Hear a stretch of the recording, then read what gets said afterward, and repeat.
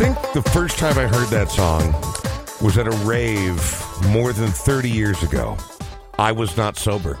Because here's the thing, when you go to a rave, you go to a rave sober. You don't go to be like, there should be some interesting people to meet here tonight. Because there's going to be people with their heads buried in 50,000 watts of bass bins, jamming back and forth all night because they are lost in their own world, which is what a rave is all about. And kind of what that song is about for me. The Grid, Swamp Thing, as we kick things off here on the Brian Oak Show, episode 214. Congratulations, Sean. Congratulations. How's that voice doing? It's not good. I told you, I woke up this morning, I feel fine, right? I had a COVID test earlier today because apparently I was exposed at my other job. And so I went and checked. Not like that, unfortunately, David, but we'll get to that. And so I woke up this morning and it was gone. So, like, this is actually better than my voice has sounded all day. Well, we're going to play plenty of music. Luckily, I don't rely on my voice. Do the talking. I don't rely on my voice very much for a living, so... I call this shit the cash register. And you know what it sounds like this morning? So did you drop some... Did you drop some E before you went to the rave or at the rave? Oh, there was a wide... Because I had a roommate that's what his deal was. Panoply of different industrial and totally untested and unproven and really unknown chemicals that we would take beforehand. E was common, but I remember there was a period of time for about 3 or 4 months where people were like, no, this is an experimental Canadian psychoactive. It's called ML34 or whatever. They would have all these different names. I'd be like, fucking cool, let's snort that shit. So again, that period of my life was not very long, and I'm glad to have survived it. But there were times where, so E, if you get pure ecstasy, it really is the closest thing I've ever felt to a happy pill. Unfortunately, back in the day, and I think even to this day, and now they're cutting it with all kinds of dangerous shit, but back in the day, in the late 80s and early 90s, it was almost entirely cut with speed. So before you got to the euphoria and the sort of exploding, beautiful miracle of being alive portion of ecstasy or MDMA, there was the white knuckling period where you're sitting at a table at First Avenue and you're literally holding on for dear life even as a young man, I'm like, I'm going to have a heart attack. My heart is pounding out of my chest. I'm sweating profusely. I'm literally hanging on for dear life to a table that I'm sitting at.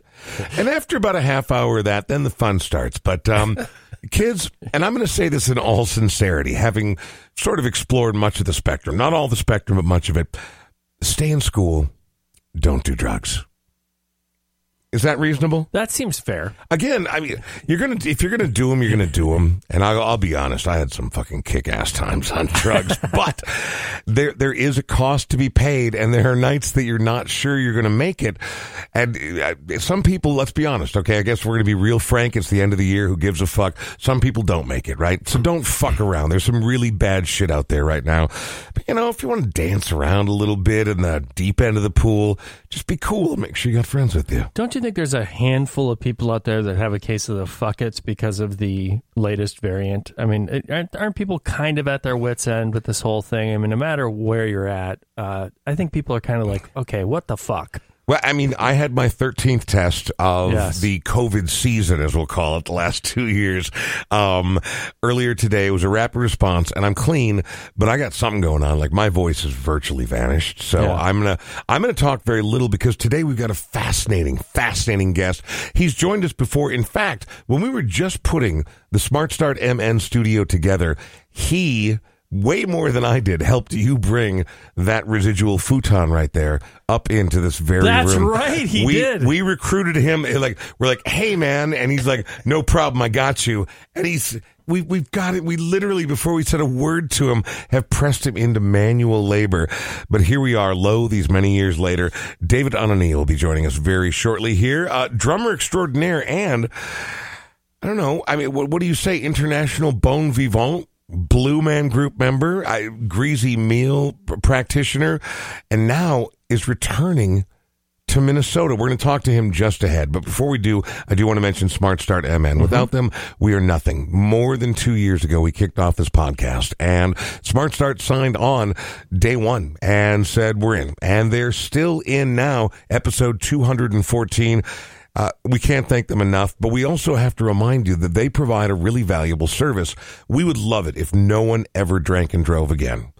Of course, it would mean our primary sponsor would be out of business, but we also know better, right? I mean, like humanity, that's not how it works. People drink and drive. You shouldn't, but if you do and you get popped and you're lucky enough to not hurt anybody or do anything genuinely criminal other than being an idiot, they can get you back into your car sooner and for less money than you might otherwise expect. Yeah, and we of Irish descent believe in Murphy's Law, and 1 in 7 Minnesotans will get a DUI in their lifetime. Oh, my God. So you're going to know somebody that gets a DUI. Have them go to smartstartmn.com/The Brian Oak Show.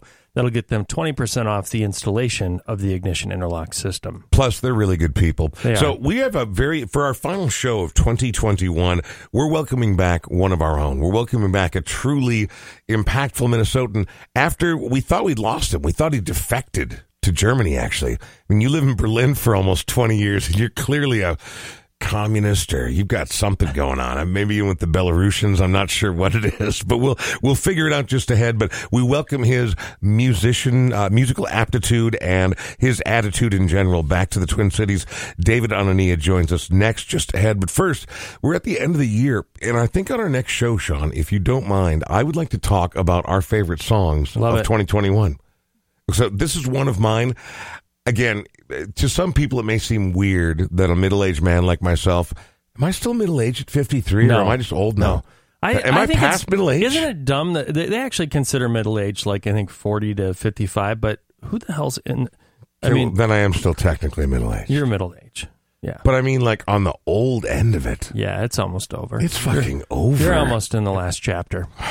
Numerically mature. I promise you, these last couple chapters are going to be interesting, though. In any event, it may seem weird that a man of my age, disposition, musical inclinations, etc., enjoys this music, especially from a former Disney princess, but Olivia Rodrigo put out one of the most incredible records of the entire year called Sour.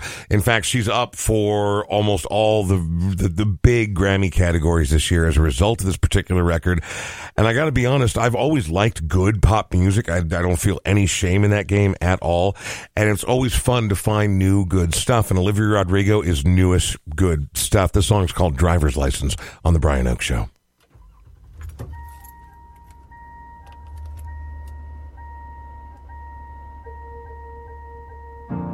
Got my driver's license last week, just like we always talked about. 'Cause you were so excited for me to finally drive up to your house. But today I drove through the suburbs crying 'cause you weren't around. And you're probably with that blonde girl who always made me doubt. She's so much older than me. She's everything I'm insecure about. Yet today I drove through the suburbs.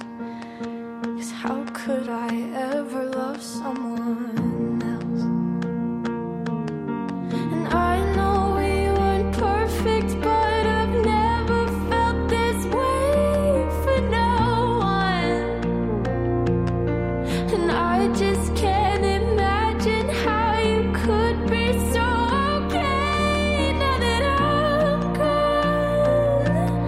Guess you didn't mean what you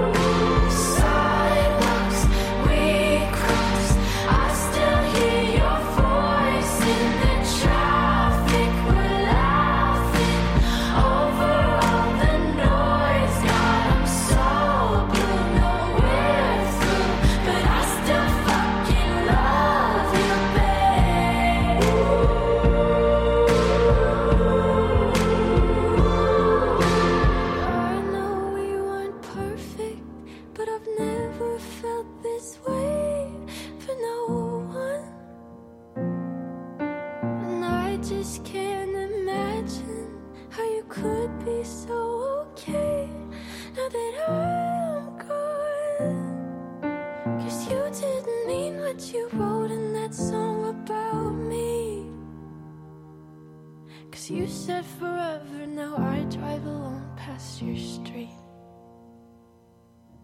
Yeah, you said forever, now I drive alone past your street. Say what you will about that particular song. You don't have to like it by any means. And by no means are award shows the metric for what is good or what is worthwhile or what will stand the test of time. But that particular song right there by Olivia Rodrigo, up for both record and song of the year, as well as her latest release, Sour, up for album of the year. As, again, when you hear that someone's a former Disney princess and they've moved into the world of music, skepticism should be the order of the day. But in that particular case, I really, really like that record. I'm Brian Oak. It is the Brian Oak Show. It is made possible by our good friends at Smart Start and also my good friend Sean. Sean, how's the realty business these days? This is not the time of year where people are moving units. They are, actually. At least Really? I am. It's busy, yeah. I just showed a place yesterday and should have a closing a week from today and have other friends that are looking for the impossible, so that happens where it can be a tough time of the year because the inventory is lighter and it's already a tough time for inventory, meaning that people are listing their homes. Right. But it happens that I've got a new listing coming up next Thursday. So I'm still busy. But it's not as busy as it will be come the spring. A lot of people planning out their moves, whether it's somebody who their folks are moving on to that next living place, or they're going to be empty nesters, which seems to be kind of popular in our age group, where they're going to be empty nesters. They're like, okay, now we can live where we want to live, and that's what we did as well. But Even if that means not living together. Sorry, was that out loud? it's still the holidays. Okay. Not really. No, that shit's over. We've spent way too much with our spouses. I don't know. I mean, how do people survive this? It's just entirely too much time with another human being. Agreed. What? 612-859-2594 if you know somebody that's looking to buy or sell. And this year, actually, I should say in 2022, I'm going to donate a portion of every buy and sell to a local musician or band. You know that one of my favorite things to say, and sometimes I say it in earnest, sometimes I say it jokingly, but I think that there's a strong fiber of truth that runs through it no matter which way it comes out of my mouth. Time apart makes time together more special, which is why introducing our next guest warms my heart a great deal, because we were friends on social media for a long time, and he joined us here on the show. And literally during that first time, helped us carry the heaviest piece of furniture in this room into this room. And that was so long ago. Berlin has been his home for the better part of the last 2 decades. And now he returns to the place that he originally called home. He is a drummer extraordinaire and has done so much. I'm not going to damn him with faint praise. I'm just going to say, welcome back, David Anania. How are you, David? I am absolutely fried. Yeah. Yeah, thank you. Well, but what I appreciate about that is honesty. Like, my voice is gone, and so I'm going to try to let you do as much talking as possible. But I feel like even if I were choking on nails right now, I love talking so much that I wouldn't be able to stop myself. So let's start before we go any further. You're fried. Why? I'm fried because I'm in this really unique space in my head and my biological makeup where I'm right on the fence of being acclimated to Central Time as opposed to 7 hours ahead of Central Time. Yeah. With Berlin, Germany. Right. But I'm kind of not. And another kind of piece of the puzzle is over the last couple of days, I've had the great fortune of having a roof over my head, the weather's been fantastic and beautiful, but it's also very cold. Right. And where I've been staying, I've been dog sitting. Oh, yeah. Yeah, and Now, are you a dog guy to begin with? 100% a dog guy. So you're down, but these are not your dogs, so the rhythm is different. Well, here's the thing. I have great luck with dogs. I just sort of feel like I'm always good at connecting with them and allowing them to feel safe and, whatever. And this has been no different. These dogs are absolutely lovable and they are very loving. However, there's 2 of them, and they have a combined weight of, I'd say, a solid 400 pounds. These are big dogs. These are massive dogs. Okay. What are the breeds of the dogs? One of them is a Mastiff, I think, Ooh. like Marmaduke I was going to guess right? Mastiff when you said like where the head alone weighs 50 pounds. It's the like jowls. We're going to talk about the jowls. I'm right here. The jowls are a receptacle of all of the different liquids. Oh, and they sway to and Wait, fro. whoa, It's like whoa! Other than spit, what are the different liquids? water. Okay. Chewed food. Oh, that's not a liquid, bro. Well, that's like a slurry. Once it gets in that It's a saliva, sluice. it's like a Dairy Queen blizzard made out of So Alpo. when did you get back? I'm going to pass on that one. No need to hold that one upside down. No. We'll just leave that here. What? When did you land back in the States from Germany? It was a week ago. Today's Tuesday, right? Yeah. a week ago yesterday. So it's still, it's still taking time for your clock to come back online. Pretty much. I mean, the rule of thumb is like a day for every hour or something. So here we are. I should be kind of here we are, but Not yet. with these beautiful dogs that I'm caring for, they've altered my rhythm a bit. Like they're just, one of them is just comfortable and great, but also very whiny and feels the need that he just has to sleep in the bed. Of course. Which is Right by you. Which is really wonderful.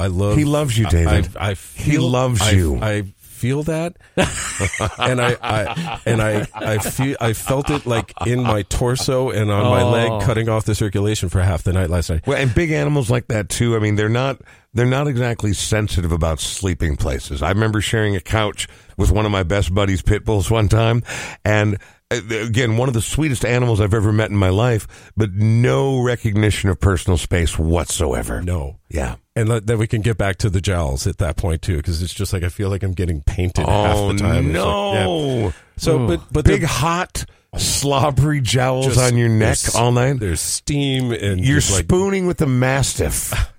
And you there's sure no that- payoff. Like not Are you like sure a, this is like a pet wife sitting? or I'm not even getting paid for this. No, no, but they're beautiful dogs. But it's definitely like I'm realizing, oh, okay, this is a whole different level of like time management and requiring care, because if they don't do what you would just like them to do, like move, Right. walk, come in the house, Yeah. whatever, there's no way of making that happen. Not with one person. It's And- like WWE. Like you have to go out there and do a suplex or a whole body move. Yes. And even then with a Mastiff or something that big, that's impossible. I was online looking at catapults. Because that's the only option that I At could least get do. him closer to the house. Please. It's not going to hurt him. No, but so it's been great. But I've also there've been there's been very little sleep in the last 48 hours. So All right, well, I'm glad. this is what you get today. That's fine. Well, this is what you get, unfortunately. All right, it's the end of the year, and I'm ready to call it a day as well. But we're going to muddle through this, all three of us together. David, I want to talk about your return to Minnesota, and I want to talk about your adventures abroad. And, I mean, adventures doesn't even seem fair. It's like a good third plus of your life, right? It's actually Almost I'm half? actually not really that old. No, I you're am. not. I am. We're kind of the same. I doubt that Same- very well. Then you know what? You're holding up better than I am. Well, Okay. it's- In any event, it's been a big chunk of your life that you've been abroad, and you've decided to come back to the upper Midwest, which there are those who live on the coasts or maybe in places like Dubai and far more interesting or supposedly more interesting places who would wonder, the fuck is that guy thinking? We're not going to cover it right now. We're going to cover it when we come back. Sorry, just ahead. We have all kinds of time, but I don't like to go too long without hearing some music. Now, you've chosen 3 songs here, and this particular one by Graham Central Station, I want to know why you picked this one. Okay, well, because it's absolutely one of the funkiest Yeah. ever. And we used You to, as a drummer, by the way, would understand the nature of funk. Can I ask you now? I hate to get in the way of the music, but I want to ask you because I feel like I'm probably one of the least funky people on the planet. Doesn't mean I don't have an appreciation for funky music. What is it? Is it syncopation? Is it beat? Is it writing? Is it just raw attitude? What makes a song different from a standard R&B song? What makes it funky? What is funk? well, it's really interesting. I mean, it's a feel, and for me, like what makes something funky, it's like actually you'd think, okay, well, it comes from the drummer, but it kind of doesn't. The drummer could just be playing like something straight ahead, like you could take like the sample of Phil Rudd playing "You Shook Me All Night Long," just the drum groove, Yeah. and like it's what happens around it, like that could actually make that drum groove could actually be super funky. Even though it's a pretty straightforward. It's super straight. Like Prince was great at that stuff. Like Yeah. all his drum programming, a lot of it, like the Lynn stuff was super straightforward, but it was like all the stuff that was happening around it, like the bass part or the guitar part or the clavinet, the keyboard stuff. And so it's like, So does it come down to timing or syncopation? I mean, am I able, if someone sat down without ever hearing a song and looked at the sheet music of all these parts you're talking about, would they be able to look at it and go, damn, that's some funky shit right there? not from the sheet music. You have Yeah. to hear it. And All right. it's a feel. Like it's a feel that, and you can't teach it. You have to get it somehow, and you get it from listening and from just kind of maybe having it in you somehow. But it's you can, what is it, academize it? Is that the right word? I'm Sure. I haven't been here. There's a German word that's probably 6 times as long. It means the same thing. But you can talk about it all day. Same thing with jazz or Latin, like because they're all like cultural and Yeah. it's feel based on a feel that you just have to. So there's explore. not an actual musical thing. It's expression. It is aesthetic. It is how it comes out of the players or the player. Exactly. Interesting. All right. Well, here we go. Graham Central Station. Hair on the Brian Hook Show.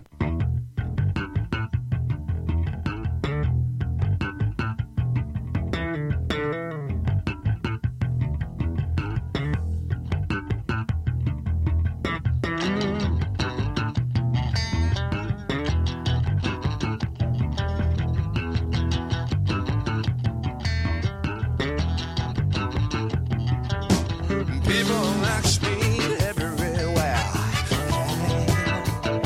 They say, is that really all you have? I just tell them if it ain't,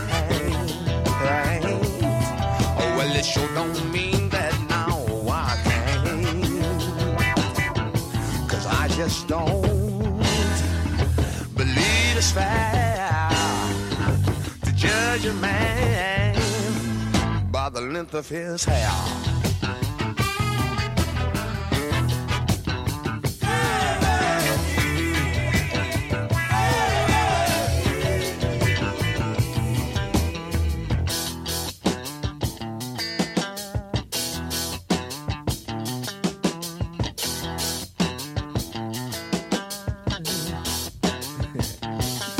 I take 2 words like hip and square. The truth will shine in like your hair. Even the blind can damn near see what's outside you and inside me. Down the high, to the lie. A weak man's love can be a strong man's cry.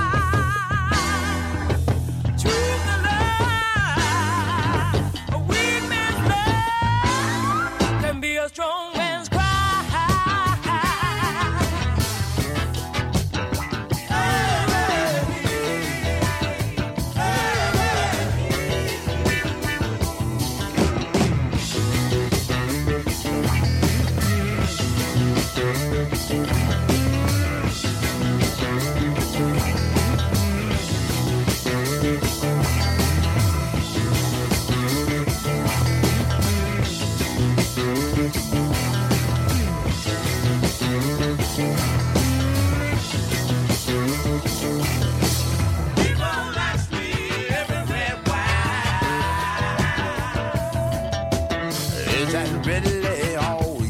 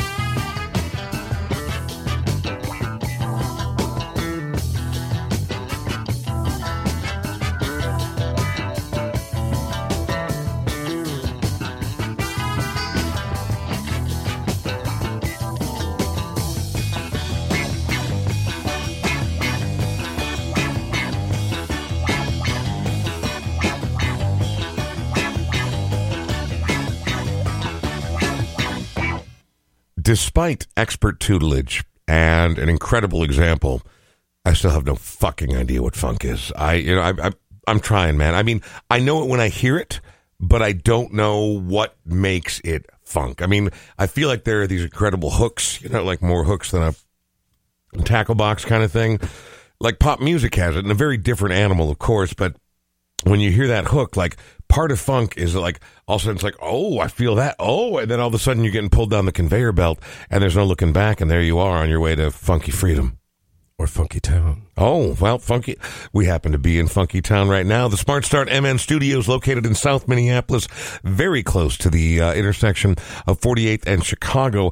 Before we continue with our guest, David Anania, who is back after, I don't know, I think most people thought he left and probably had gone over to the other side. He's back here in the Twin Cities after nearly 20 years in Germany. Better part of the last 2 decades he's back. But before we continue our conversation with him, I do want to mention the good people at Forgotten Star Brewery. Yes. They have an iconic building in the far north of Minneapolis. In fact, it's technically in Fridley, but it's in this gorgeous industrial park. Okay, the park itself isn't gorgeous. Their building is an old refurb World War II manufacturing facility. They're right on the railway. It's a cool little spot to go and hang. And speaking of doggos, as David was, they're entirely doggo friendly, both indoors and out. They got a ton of cool outdoor events coming up. They're a big curling destination. Can't imagine with my knees I'd be much of a curler, but I can see where people would get into it. They have that. They have all kinds of specials coming up, music, comedy, that kind of thing. And again, as I mentioned, doggo friendly. So ForgottenStarBrewing.com if you want to know any of the details about our friends over there.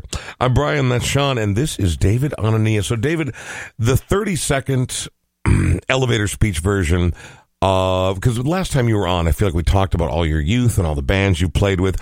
For those handful of people remaining in the upper Midwest who may not be familiar with your name, give me the 30-second version of how music started for you and who you've played with up until this point. Okay, so I was 4 years old, and I'm the youngest of 3, and the middle brother is 10 years older than I am, and I like to the day, I ruined his 10th birthday. He was going to, they were going to an amusement park, what a jerk. They had to turn around. I was like, oh, well, I know.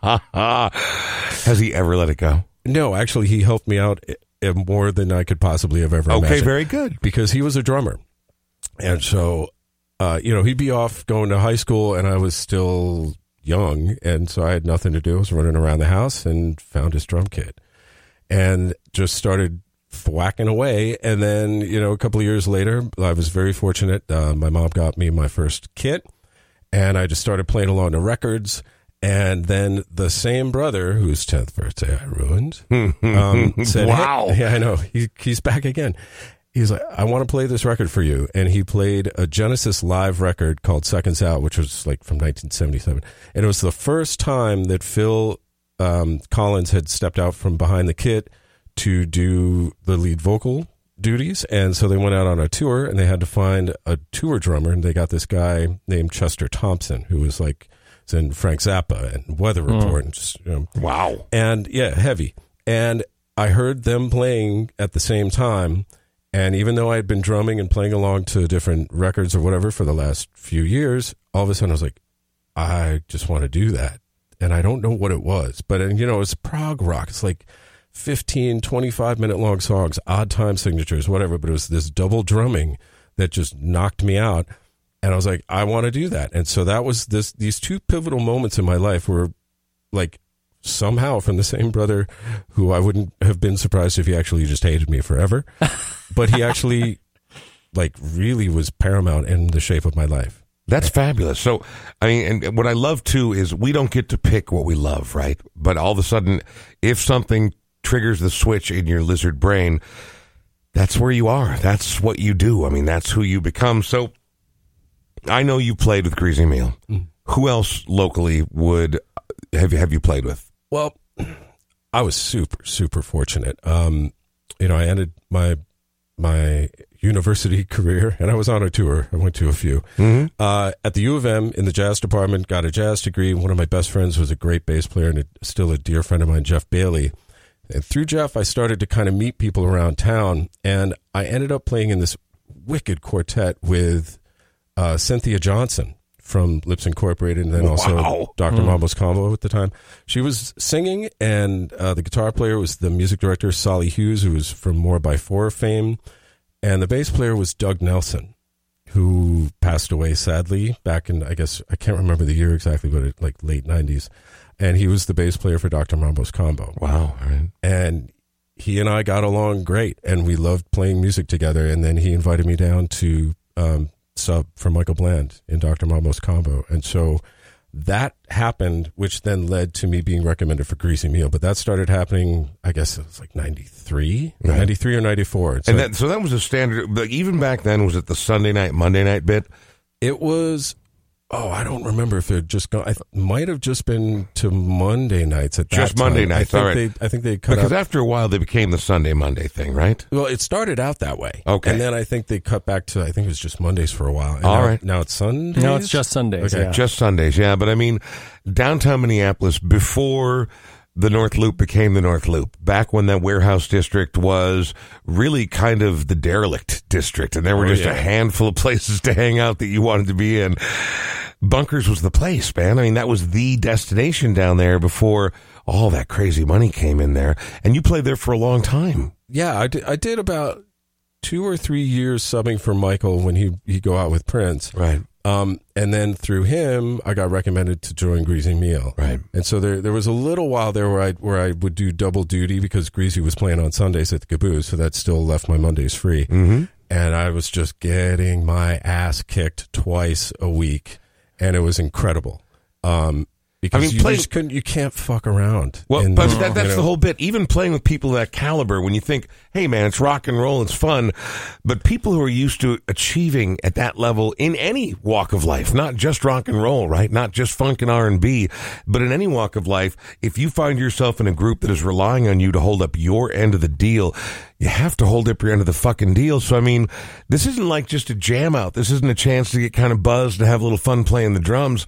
You're executing your toil at the highest level you've ever had to. Yeah, and believe me, it's like there were a couple of nights where I tried out that whole when you're buzzed part. Oh, yeah. And I regretted it immediately. In almost 30 years of being on the air live, I got super high once. Like, went out and just killed a whole J by myself out in the alley.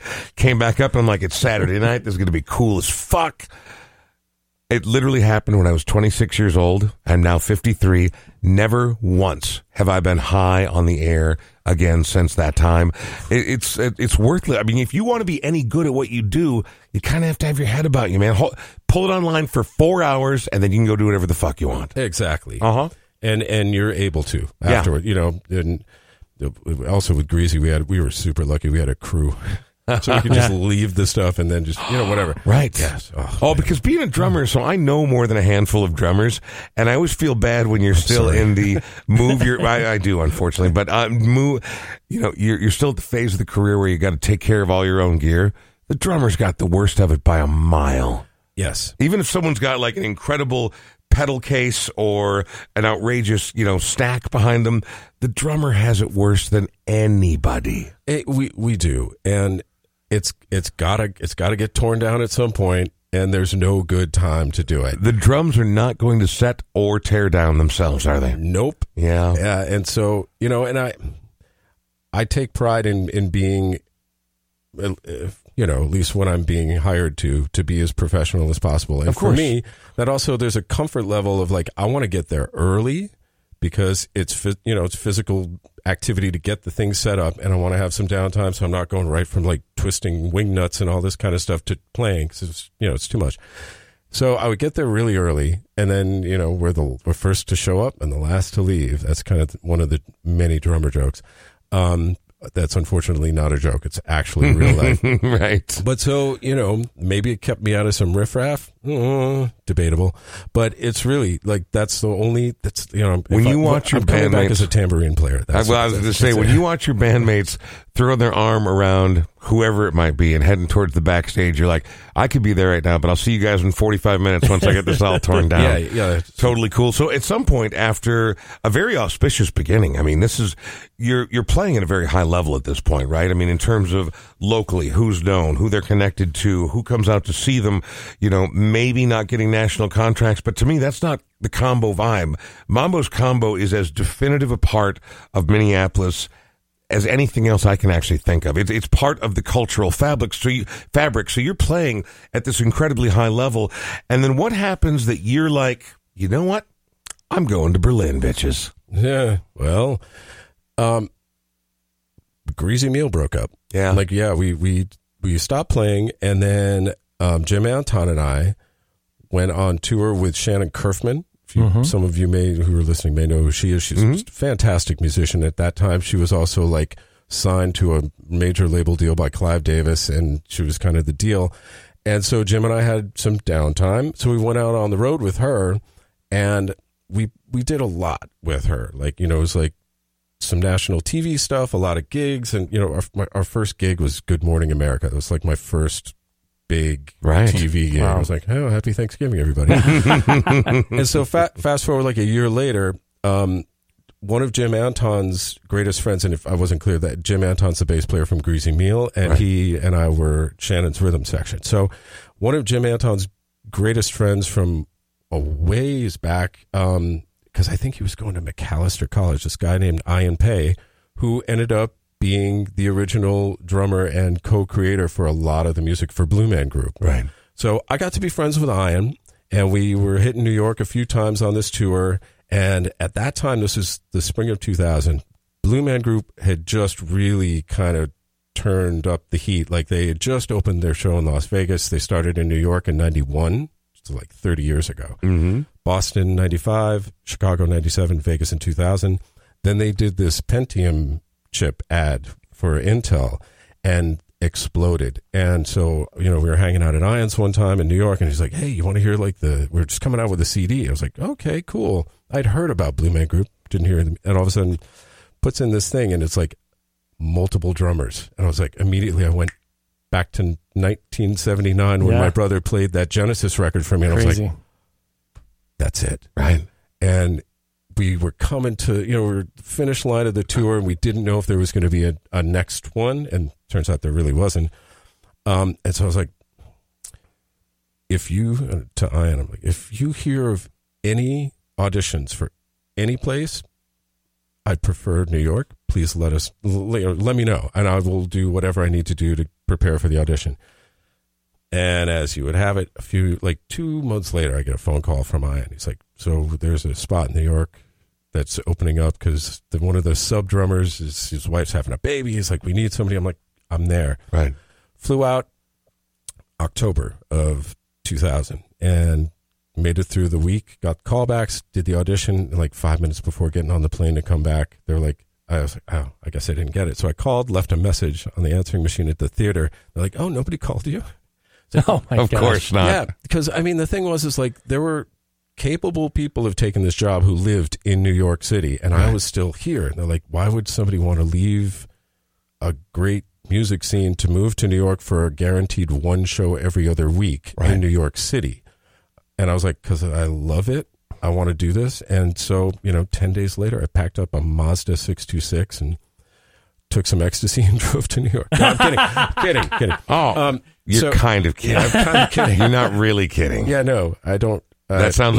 It's okay. Sorry, You know what? Here, look. Here's the deal. There's no shame in that game because it's so far in the past. If anyone is still willing to hold that against you, they screwed up because you would go on to get noticed in New York City, and it would ultimately take you to Germany, and where you've been. You've lived in Berlin for what, the last 17 years? Yeah, 1/3 of my life. It was so executing your toil in shiny blue grease paint with neon drumsticks. And again, I'm not making fun, man. I've been to see Blue Man Group twice. I went and once watched them headline the Target Center, and it was incredible. It's not just this crazy drum corps thing, right? Like, for people who don't know Blue Man Group, there is this, especially once you get to that scale, right? You can't just do the big eyes and a little bit of stuff on the, the drum kits. There's got to be a whole multimedia presentation. It was a proper rock arena show. It was amazing, man. Do you remember what year that was? Because I want to say 98 or 99. It might have been 97. I'm trying to remember the name of the woman who opened up the show. She had a song called Butterfly, and I can't think of her name. Well, we did this thing called the Complex Rock Tour, and that was in 2003. And was there a lot of countdown stuff like 1, 2, 3, go? Yeah, we did the rock concert movements and like all this stuff. But there was what year was that? 2003. Oh, so, man, it could have been that late, but I think it was earlier than that. And Venus Hum was the opening act. Then it was 2003, and I have misremembered because Venus Hum is the act I was thinking of. Yeah, they were fantastic. Yeah. She's got an amazing voice. She does. So we had her, and Tracy Bonham was also on that tour as one of the opening acts, and then she sang. They each sang a couple of songs with Blue Man Group because they don't. Right. So we had help. So I saw you perform as a blue band. Well, yeah. I mean, for all intensive purposes. I don't. Go ahead. Okay. I'm not actually a blue man, but the band does also. We do paint. We have like this kind of futuristic, kind of tribal glow in the dark thing, which is really cool. It's sort of ritualistic in a lot of ways, which is really fun. But I'm not an actual blue man. I'm too short. Are you kidding me right now? I'm dead serious. You're not that short. How tall do you have to be a blue man? 6 inches. No, sorry. Is this a family show or was it? Oh, it no. was. Fuck all that shit. Okay. It's not a family show. So you have to be within 5'9" and 6'1", and I am, or 5'10" and 6'1", and I'm 5'8" and 3/4 or whatever.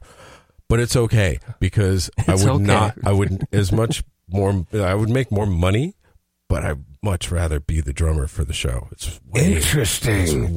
It's way more fun. All right. Before we find out more about your Blue Man adventures and why you're actually back here in Minnesota, which we are going to get to the bottom of, I swear to God, we're going to hear a song from Prince. Obviously knowing the people you know and playing the people you have played with, your Prince adjacency is pretty well established, right? Did you ever have the opportunity, even earlier on when you were referring to, when I was questioning you about the nature of funk, when you talked about his Lynn drum machine, the first time I went on a tour of Paisley Park, which they offer on the regular after the advent of his passing, they brought us into Studio A, and there was that damn Lynn drum machine right there. And when I think about the album 1999 and how not only important it was to me on a personal level, but what it meant between, like, I knew nothing of R&B and funk growing up. I knew a lot about new wave. Square white kid from the northern suburbs. Shit, yeah, I was into new wave.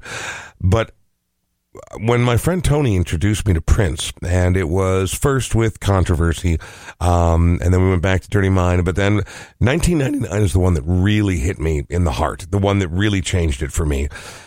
That impossible intersection of pop, new wave, R&B, funk, and at the heart of it, I think the thing that appealed to me most was that electronic pulsing heartbeat of the Lynn drum machine. There's nothing else like it, man. And looking at it right there, like, oh yeah, that's Prince's Lynn, and I'm like, his Lynn drum, and like, so everyone's walking around the studio and starting to move on with the tour, and I'm literally standing there staring at it, like, that's part of my childhood right there. It's a huge part of that sound. It was ridiculous. Yeah. So you obviously have some adjacency to Prince. We've been talking about that. Did you ever get a chance to hang, play, do any of that? I understand that that's a very exclusive club, but I was just curious. Yeah, because there's no way I belong in that club. Welcome to that club. But I mean, like, you know, you played with people who played with them. I mean, so it's not like you're not qualified. It's just, I just wondered if ever there was any sort of, interaction or adjacency there. I never personally met him. I know he came down to see Greasy a few times, Right. and I'm pretty sure he was in Bunkers a couple of times when I played with the combo, but I've never met him. And I sort of like it that way because to me he's an aura somehow. He's a human being. He is. Yeah. But like I will But always, was he? Because he Well, seemed a little bit bigger than a human, despite his minor stature. He wouldn't have been a blue man either. No chance. You know, No. if you were tall He enough, was a there's pearl no way. man. We do have the Bowen boots. There was a blue man named Chris Bowen who was the first guy outside of the three original guys who ended up stepping into the show because one of the three original guys got injured. Uh-huh. And he was too short, so they made like black soled Oh, shoes. my Like gosh. not disco boot size, Wow. but like and they're called the Bowen shoes. So Really? named after Chris Bowen. But Prince would have needed maybe a little bit more. Yeah, but I mean, so I understand that what you're saying, though, is like he was human, but like you said, he's sort of an idea. He's an attitude. He's literally an aesthetic, and there aren't many musicians you can say change the nature of the music we listen to during the course of our lifetimes to the extent that he did. Multiple times. Yeah, it kept changing it all the time. And we're not going to get into it now because we got to get to a song. We're starting to run behind. Okay. But I once got into it with a person that I'm like, you know, now Bob Dylan, bigger name. Bob Dylan, obviously a crucial figure. But when it comes to Minnesota musicians that change things more than anyone else, I'm pushing my chips to the middle of the table on Prince over Bob Dylan. And that doesn't mean I like him better. Doesn't mean I'm not saying anyone's more talented than the other. But when you talk about someone who changed the course of Western music more than the other person, even when he went electric, not the same, man. Prince literally changed everything. Yep. I'm with you.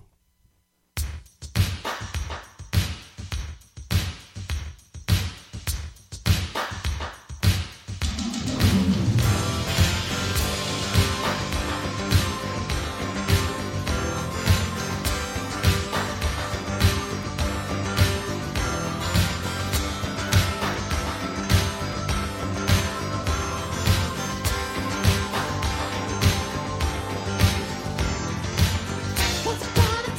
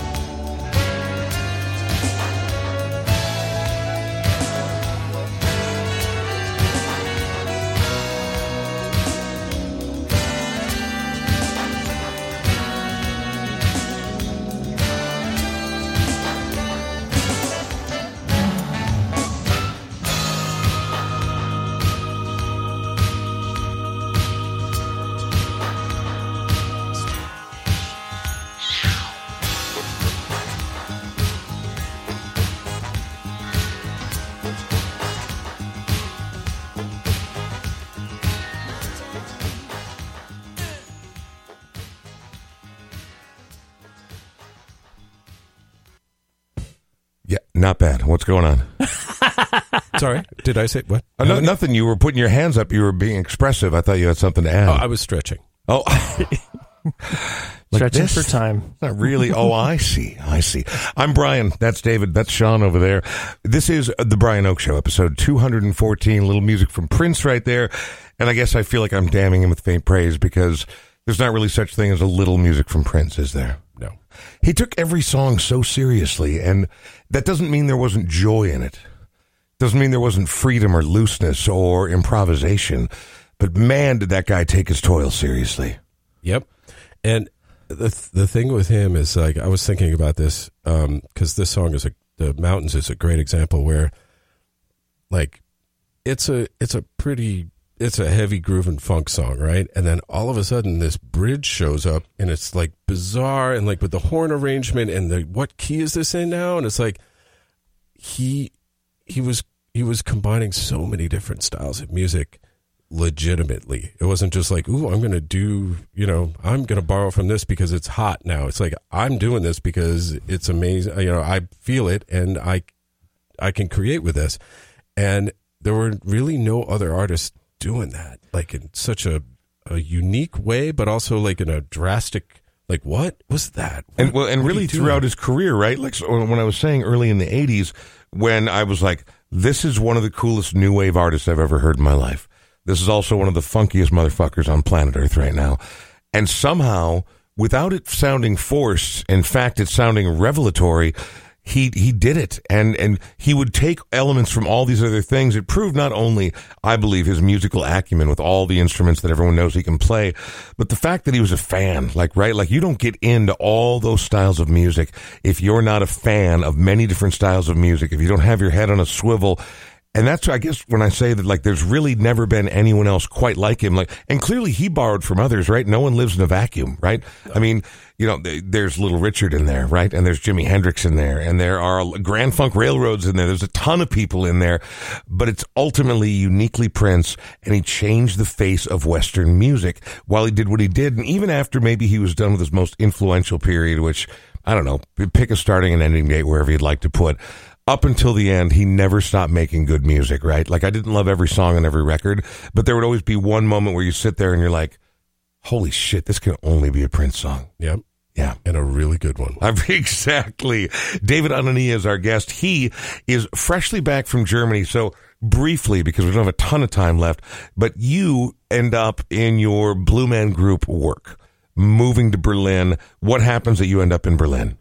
Well, we were talking about that Complex tour, right? And so at the end of that, during the Complex tour, I'll go back just briefly. We were all given a survey, and like with a bunch of questions, like, we had like show swaps where somebody from the band or from the crew would go to Chicago for a week, and that person's doing that job from Chicago would come to New York for a week, and Vegas, wherever. So that was happening already. And then we got the survey on the tour, and everybody in the company got it. And it's like, so would you do the swap for a week? Would you consider relocating to another show in the States? Blah, blah. Would you consider relocating to another country? Then, literally, would you move to Berlin, basically? And I was like, nope. I had no desire to go. The end. I was it. And I was like, cool, back to the rock tour. Yeah. And we get done, Christmas break, get back in. So this was the February of 2004. Okay. And the music supervisor for the company comes up to me, and like, it was the wedding party for the sound supervisor of the company. He's like, you wouldn't want to move to Berlin, would you? I was like, I'll be right back. And so I, went and found the tour manager from our rock tour. I was like, Matt Murphy, this guy is great. It's like, Murph, Todd just asked me if I want to move to Berlin. What do I do? He's like, well, you say yes, and then if you don't like it, then you say no and come back or whatever. I was like, oh, okay, cool. I was like, yeah. He's like, good. We need you there on March 31st or March 15th. And it was like February 20 something. And I'm like, you got a couple weeks tops. Yeah, but the thing is like, Greasy Meal had booked a week at, I think it was, the Terrarium Studio. I think it's up in Northeast on Hennepin. Yep. Which it ended up being where we recorded our, up to this point was our last studio record called Universe's Baby. And that was slated for the last week of March. And then we were doing a weekend at the Caboose to celebrate, which we did. And I'm like,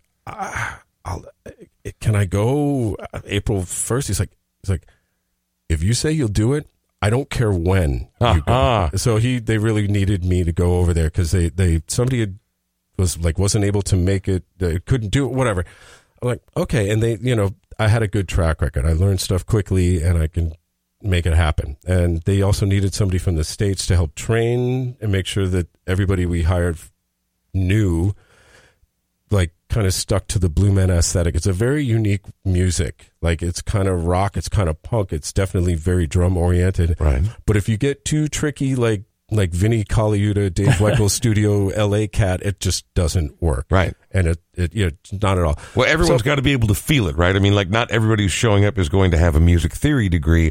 They don't mind complex drumming, but they also have to be able to groove. Yeah, well, that's the thing. It's like we don't have complex drumming in the show because there's in the Berlin show, we had 4 drummers. 4 drummers, plus then you've got the 3 Blue Men on stage. So we had to be tight. And so if people are just wanting to do their thing and like being super technically, like I went to Berklee College of Music, it's not going to work. And it's not about that. It's about like just guttural. Yeah, nailing it. Well, I mean, but it's also not like, oh, it's a drum circle at the end of a Dead show out in, Northern California either. I mean, there's focus. This is real work. It's a real show. So you end up in Berlin. You're part of the Blue Man Group. You end up staying for 17 years. But where are you playing? Like, are you touring the entire continent? Are you touring around the world? Are you playing strictly in Berlin? What's it like while you're living there? Yeah, they chose Berlin as the first show outside the States to have a production. So we were like kind of a guinea pig. And so there's a company called Stage Entertainment based in Europe. They licensed our show, and they licensed, Wicked or Dirty Dancing or Broadway show, this and that. So we were just kind of that for them. And they put us in this huge theater in Berlin, like 1,700 seats. And we were there for 2 or 3 years. And then we had to start like closing the balcony curtains because it's just a lot. It's way too many seats. And Blue Man's show, like the part of the aesthetic is the music, but a huge part of it is the intimacy with like something as simple as the distance between the Blue Men and the audience, because that wall gets broken during the show, or at least it used to until 2 years ago. And so what ended up happening is Stage Entertainment found a theater across the street from our big theater. It was an old IMAX theater, and moved us so that we could stay, because otherwise we probably would have had to close and move and be done. But so they put us in this theater. It's a sit-down show, 600 seats, 6 nights a week. And that's basically been my home base the whole time. I mean, I did a few shows. We had a show in Tokyo for a while. I went over there to help do a little bit of training and did that. Amsterdam, London, whatever. We had a lot going on. But Berlin it's been my home base. And so 2 important questions coming off of that. One is, you said that they used to break down the fourth wall, and that's part of it. There is, despite their sort of alien aesthetic of distancing, there's something very real and very human about the Blue Man experience, right? It's very visceral. It's very interactive. And when you talk about them breaking down the fourth wall up until 2 years ago, what changed 2 years ago? Pandemic. Oh, right. No more live shows. Pretty hard to have that interactive, visceral, critical mass experience when there's no one in the theater. Yeah, and that was a huge part of it. And I mean, the Blue Man character, the whole idea behind it is that it's like an egoless being that is sort of there to kind of explore the space in a way and like connect with the audience, or figure out how to connect with the audience. And so that's why there's all of this like pop culture references, because they use that to be like, this, you do this, what do you do with it? And so it's really fun. It's a really fun show and a great premise. But yeah, the pandemic happened. We were closed for 18 months. And then we had to reopen with a bunch of new material that was written strictly according to hygiene rules, because we can't go into the audience anymore. Right. They're the Blue Men. And we have, there's a lot of stuff that flies around, and we can't, so we had to, they had to rewrite a ton of material, and our music director and the Blue Man captain and the company manager like went off on writing retreats to, well, probably drown their sorrows, but then also came up with great material. So we were allowed to reopen at the end of September. This year, we're talking about. This year. So right. yeah, whatever, 3 or 4 months ago. So I'm going to ask you, and I rarely dive into trade secrets. Blue Man, due to the nature of the presentation and the Blue Men themselves, seems very ripe for sort of franchising. Are there different Blue Men groups in different countries? Plenty. All right. And again, I'm not asking you to talk out of school. I knew the answer kind of in my own head, but I just needed a little insider verification. No, but I mean, that's the thing. Like when and there's no crime in that. I mean, it's a great show, right? Yeah. I promise you right now, for people who've gone out to see Hamilton, that's one of about 15 touring acts of Hamilton, right? Exactly. And you didn't enjoy it any less. I was just curious if, when I hear about the Berlin faction, and I'm certain that there are factions in other parts of the world as well, I wondered if it was sort of a rotating bit. Yeah, I mean, the thing is, like, even in the States, before they opened Berlin, it was New York, Boston, Chicago, and Vegas. So there was already 4 shows running simultaneously. Oh, and so that was 4 entirely separate units. Exactly. All right. And so, yeah, they did Berlin, and, we had all these shows in Europe, and, Japan, and a couple of national tours and the whole thing. So it's like, once they realized they didn't have to do every show, which is this Chris Bowen dude, when the one guy got injured and he had the Bowen shoes, they were like, oh, wait a minute. Hey, now. We can be rich. We could, and it worked, didn't it? It sure did. No, yeah. and it's an incredible show. I fell in love with the show, not only with just the music, but also the comedy and it's super smart. It's way smart. And even if you just want to go for a rock show, kind of like think about and I'm not trying to diminish what Blue Man represents or what they've accomplished, but for people who are like, I'm not going to go see that movie, but it's this beautiful showpiece summertime popcorn movie. Even if you're not deeply into music or you're not really interested in sort of the more eggheady elements of what Blue Man does, and you just want to go for a cool rock show, it's one of the coolest I've ever seen. It's very, very entertaining. Oh, cool. Thank you. Yeah, and it's fun. I mean, there's paint, there's music, there's science, there's comedy, it's whatever. It's like... And there's rhythm, man. There is deep, deep rhythm. Yeah. It's heavy. It's super, super primal in a way. Yes, it is. And that's part of this whole connection. If you go into the theater to see a Blue Man show and you really allow yourself to kind of let go, that's the key.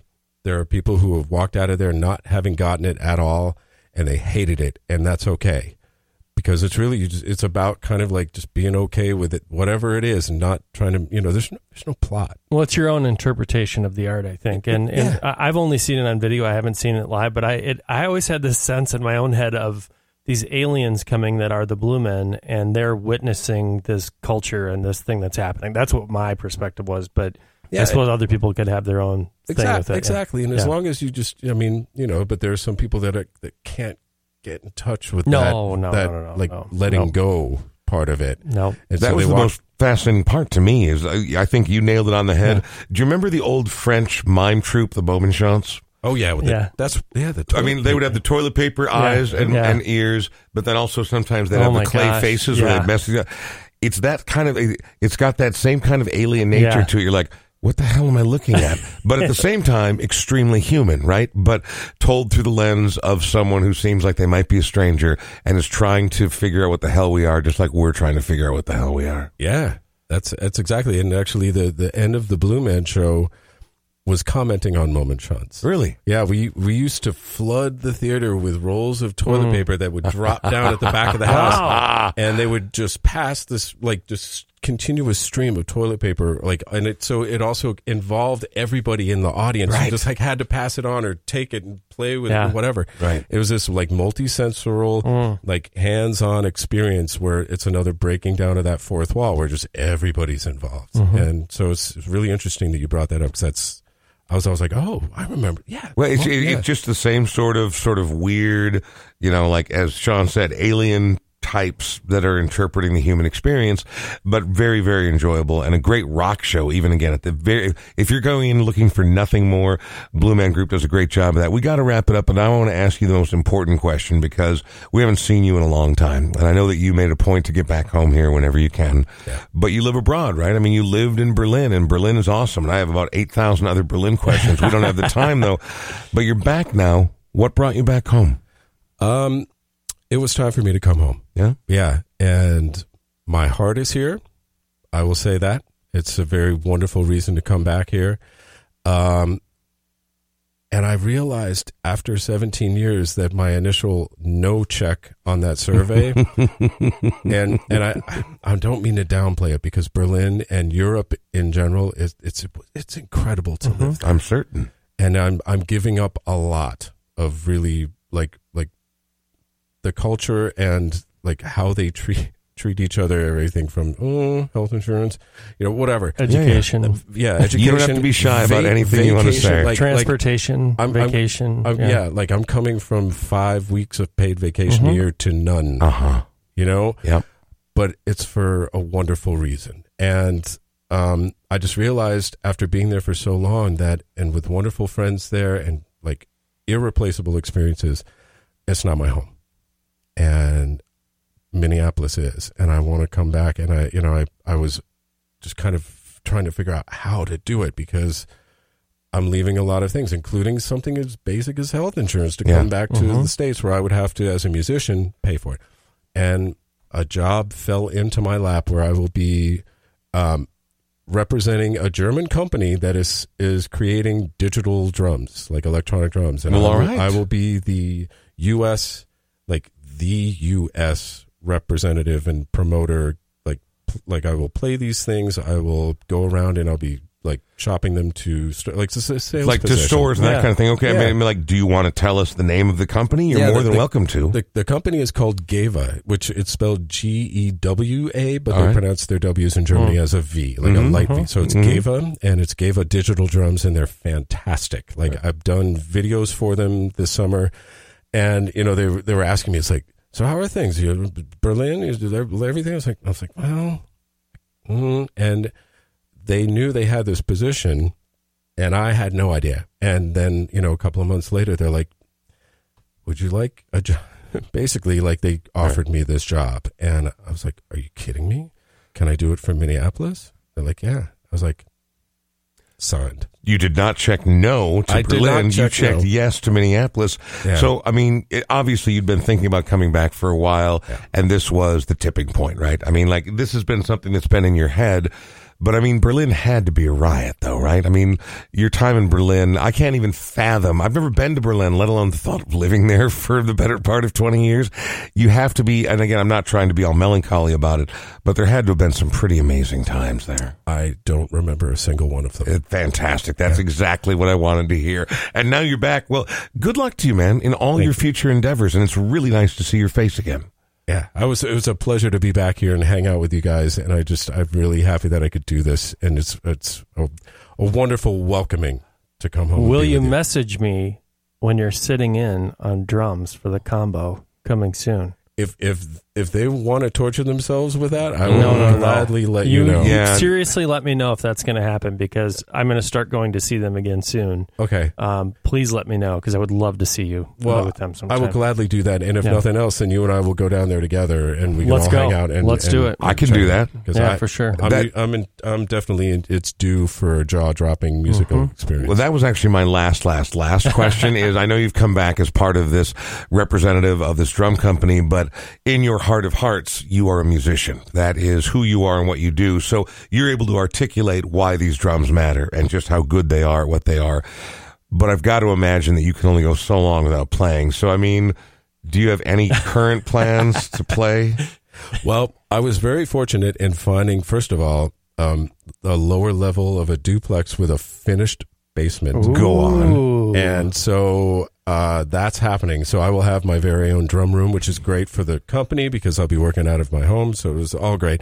And my beautiful Gretsch kid is going in there too. So I'm going to be annoying my neighbors on a regular basis. But I'm already reaching out. It's like, Jim Anton, if you're listening, Tommy Barbarella, if you're listening, but I will do as much playing as humanly possible with these people, because it's another huge reason for me to want to come back here, is I've had the greatest music experiences of my life in this city with some of the most incredible musicians I've ever known. And if I'm able to get back into doing something, not maybe regularly or maybe whatever, I will jump at every opportunity to make that happen.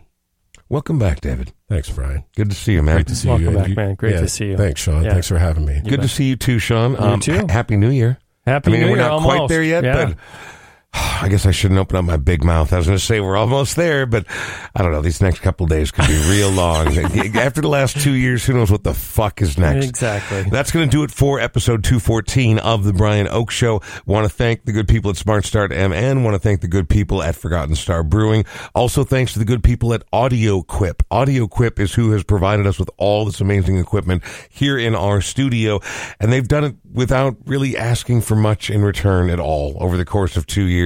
So Nate and his entire crew, they do a great job. You need equipment for whatever you're doing, to broadcast, to amplify, to whatever. Please get a hold of AudioQuip, and make sure it's the Minnesota AudioQuip. A couple other pretenders out there, carpetbaggers. Let's keep your head on a swivel. You know what I'm talking about, don't you? I feel it's that like when you every think day. you're going to see the Las Vegas Blue Man Group, but you get stuck with that Berlin squad. I'm kidding, of course. And thanks to all of our Patreon members and everybody who's ever done anything to subscribe, listen, support, amplify, share, anything relating to the Brian Oak Show. We couldn't do without you. So we'll be back again next time. But before we bid our final farewell, because you are who you are, David Anania, you have chosen one of the... Again, I told you that growing up, my knowledge of R&B was limited, to say the very least. But then as I've gotten older, and especially now these days working at a record store in addition to my other duties, I just get to flip through things and throw things on all the time. Now, this guy I found quite a few years ago, but I keep finding people adjacent to him or in the same thing where I'm like, how did I make it into my fucking 50s without never hearing of this artist? So for people who don't know Bill Withers, man, why Bill Withers? Well, this song specifically, it's this is one of the songs where the drummer is just smoking. It's this guy named James Gadsden, and it's just one of the funkiest grooves ever, and the tambourine entrance is unbelievable. It comes in like on the end of whatever beat where you're just like, what? Why did you not get the memo that the song started with? And the song actually it's personally special to me. It's like I had like a countdown app about when I was going to make this trip back, and so this was one of the songs I had, and it's sentimental as well.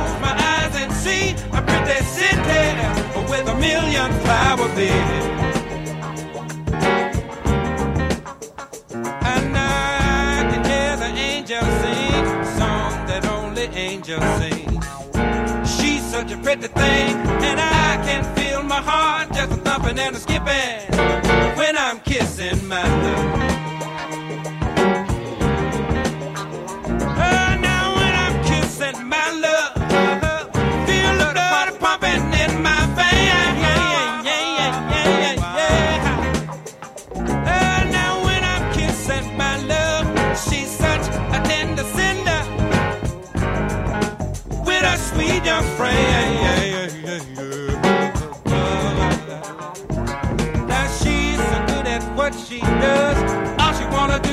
kissing her. She's got me in love, and I can feel my heart just a thumping and a skipping when I'm kissing my love. Put your foot on the rock and pat your foot, don't stop. Put your foot on the rock. Put your foot on the rock and pat your foot, don't stop. Put your foot on the rock. Put your foot on the rock and pat your foot, don't stop. Put your foot on the rock. Put your foot on the rock and pat your foot, don't stop. Put your foot on the rock. Put your foot on the rock and pat your foot, don't stop.